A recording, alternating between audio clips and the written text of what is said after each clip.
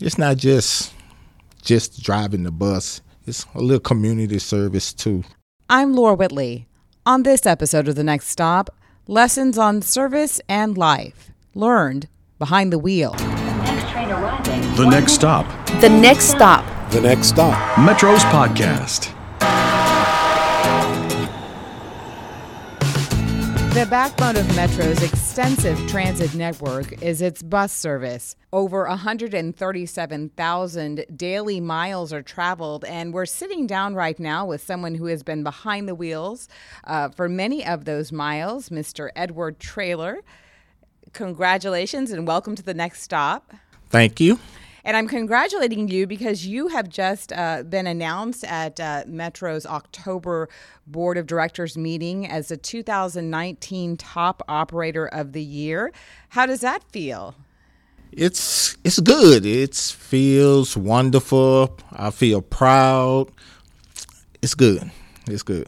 Now, you had the opportunity to be recognized and were chosen among a slew of other highly regarded operators from throughout our system, and you are wearing your full, I guess you call it your dress uniform, with with multiple patches and commendations. You've been driving here with Metro, part of the agency. You said you joined back in 2000. How does this moment stand out in terms of your career? It's wonderful to now be seen. A lot of my work, I'm just that kind of person. I'm just a people's person. But it's nice to be noticed now. Let's talk a little bit about day-to-day life. You talk about being seen. You are often the first and last impression that Metro's customers and riders have of the agency and of the service. What does that opportunity feel like for you? Right now, it's like unbelievable that I'm being noticed like this, but it feels good that know that I'm helping someone every day. You know, I try to help people, not just with the bus. I have helped people with that was hungry out there. I have helped people in many different ways. So it's not just driving the bus. It's a little community service too. Can you tell me a little bit more about that? We have a lot of new people in Houston. Mm-hmm. So to see people standing at the bus stop a little lost, and to be able to get off the bus and talk with them, and because I really love meeting new people in town. So to be able to get off and talk with them and guide them the right direction. I work out of more than just one garage, so I learn more than one bus. I can almost send you anywhere over Houston, tell you how to get there on the bus.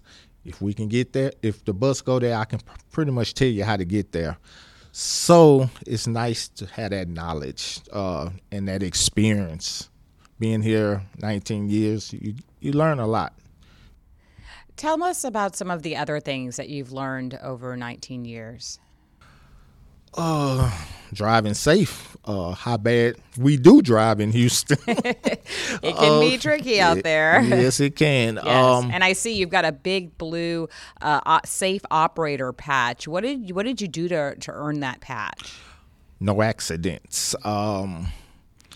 Man, it gets really challenging trying to drive for others. So, being able to avoid those accidents, it's an accomplishment in itself. I can't imagine. I have trouble driving just for my 3 boys. So when you've got a bus full of passengers, it's a higher level of responsibility. Yes, it is. Because you're responsible for their life at that moment.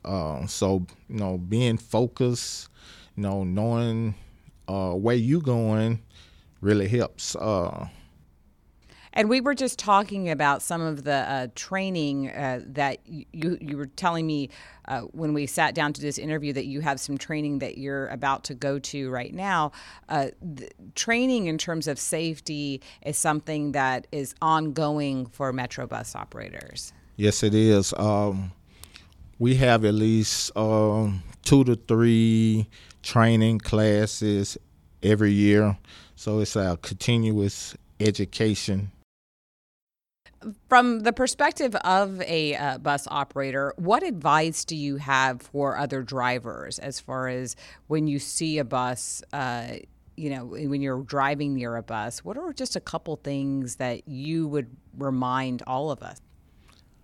Giving that larger vehicle the respect it deserves, because they're larger. They're heavy. They're right? heavy. They got the weight. So just giving it the respect. And when you say respect, you mean don't distant? be racing. They race buses out there. Some of them, I got to get to that corner before that bus, make this turning in front of the bus. That's really dangerous. And being on cell phones, running into the back of them. That bus is really heavy, so it's going to do real damage to the cars out there. And hopefully, if we, pay a little more attention to what we're doing when we're driving, we can prevent some of those accidents out there. Maybe we can all get safe operator patches, safe car driver patches. Not everybody. Not everybody. Just me. Just you. and you bring up a good point. It's somewhat of a competition within the operator ranks, right? It has really become a competition. It's like, how you get it? I'm coming for it next year. So it's a competition, but we respect each other. We work together every day. There's some operators here that I learned a lot from because they've been here so long. So, what have you learned just about people? Everybody needs a little help. That's what I have learned. I assume you get to meet new people and make new friends almost every day of your career. Right. Especially on the 102. You have a lot of people coming in and out of Houston, and if they're on that front seat, they're going to get a conversation from me. So I met people from different countries, different states. It's really been a joy working here. You talk about the 102. For those who aren't familiar with that route, what is that route? Where does it go? Oh, that's the airport run. It comes from Intercontinental Airport to downtown Houston. So you started 19 years ago here at Metro. Yes. Tell us about that beginning. What was it that made you go, I'm going to try to become a bus operator? I used to work for Lubis Cafeteria, so customer service was always in me. So when I came to Metro, the challenge of driving that big old bus was like really exciting. I was like, I'm going to do this. I can do this. And it was nervous. I was very nervous, sweaty palms a lot of days because I didn't know where I was going. But as you work and do this job, it becomes easier. So what happens when you go home? Are you the designated family driver, or does somebody else get to be behind the wheel? No, I drive most of the time at home, but on Sundays, my wife give me the day off. Thank you, honey. That's very good of her. Uh-huh. Do you have kiddos? Yes, we do. How? Ooh, we got a lot of them. It's 6 boys now. What, 6 boys? And most of them grown, but we still have 2 little ones. But we have all boys right now. My goodness. So have you taught them all how to drive? Not all of them. Okay.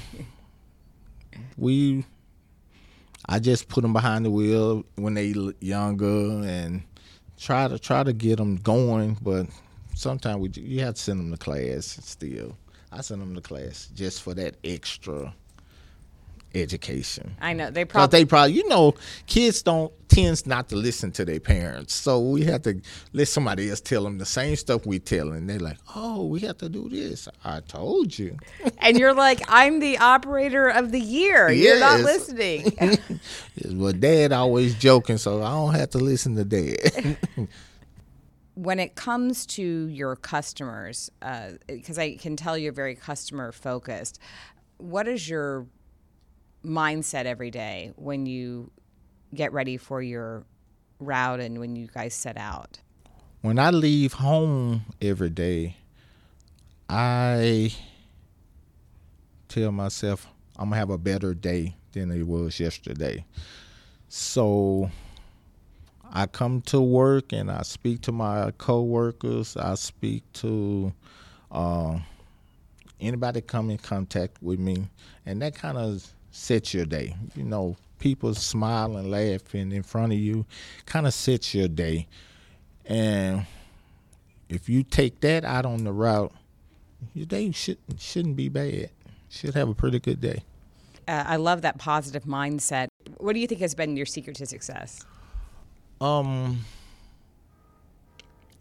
lost a daughter in 2016, and she was like the most generous girl you can ever meet.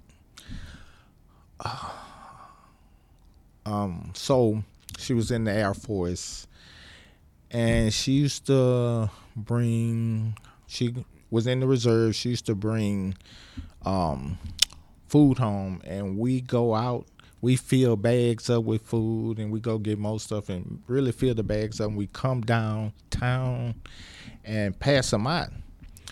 And it was, she was so proud to do that. She would wear her uniform and she would pass that food out, and people tell her thank you for your service, and she would just smile and nod her head. So I think that was like a really big changing point in my life when I lost her. It made me a little bit more positive about life, because she was like really healthy, and we just lost her out of like that. So I do a lot of that for her. What was her name? Jalencia Simone. We called her Moni. It's interesting that you talk about this, what many, and I'm sure in your heart you view as a tremendous loss and tragedy, but somehow you've found a way to take that grief and turn it into positive. Mm-hmm. Yes. Oh, I'm kind of tearing up. It's okay. You're making me tear up. Yeah, she done that for us. She done that for us. She was only 24 years old. So, yeah. So we had to keep that attitude, positive attitude in our boys that we have right now. So we like, my wife's like, you got to be good in life. She was telling all the boys, and I just sit there and listen to her, and I say, I got to be better too. So kind of helped me out too. Mr. Edward Traylor. Yes. We're going to be better too. Yes. Thank you. Thank you for being with us. Thank you for having me.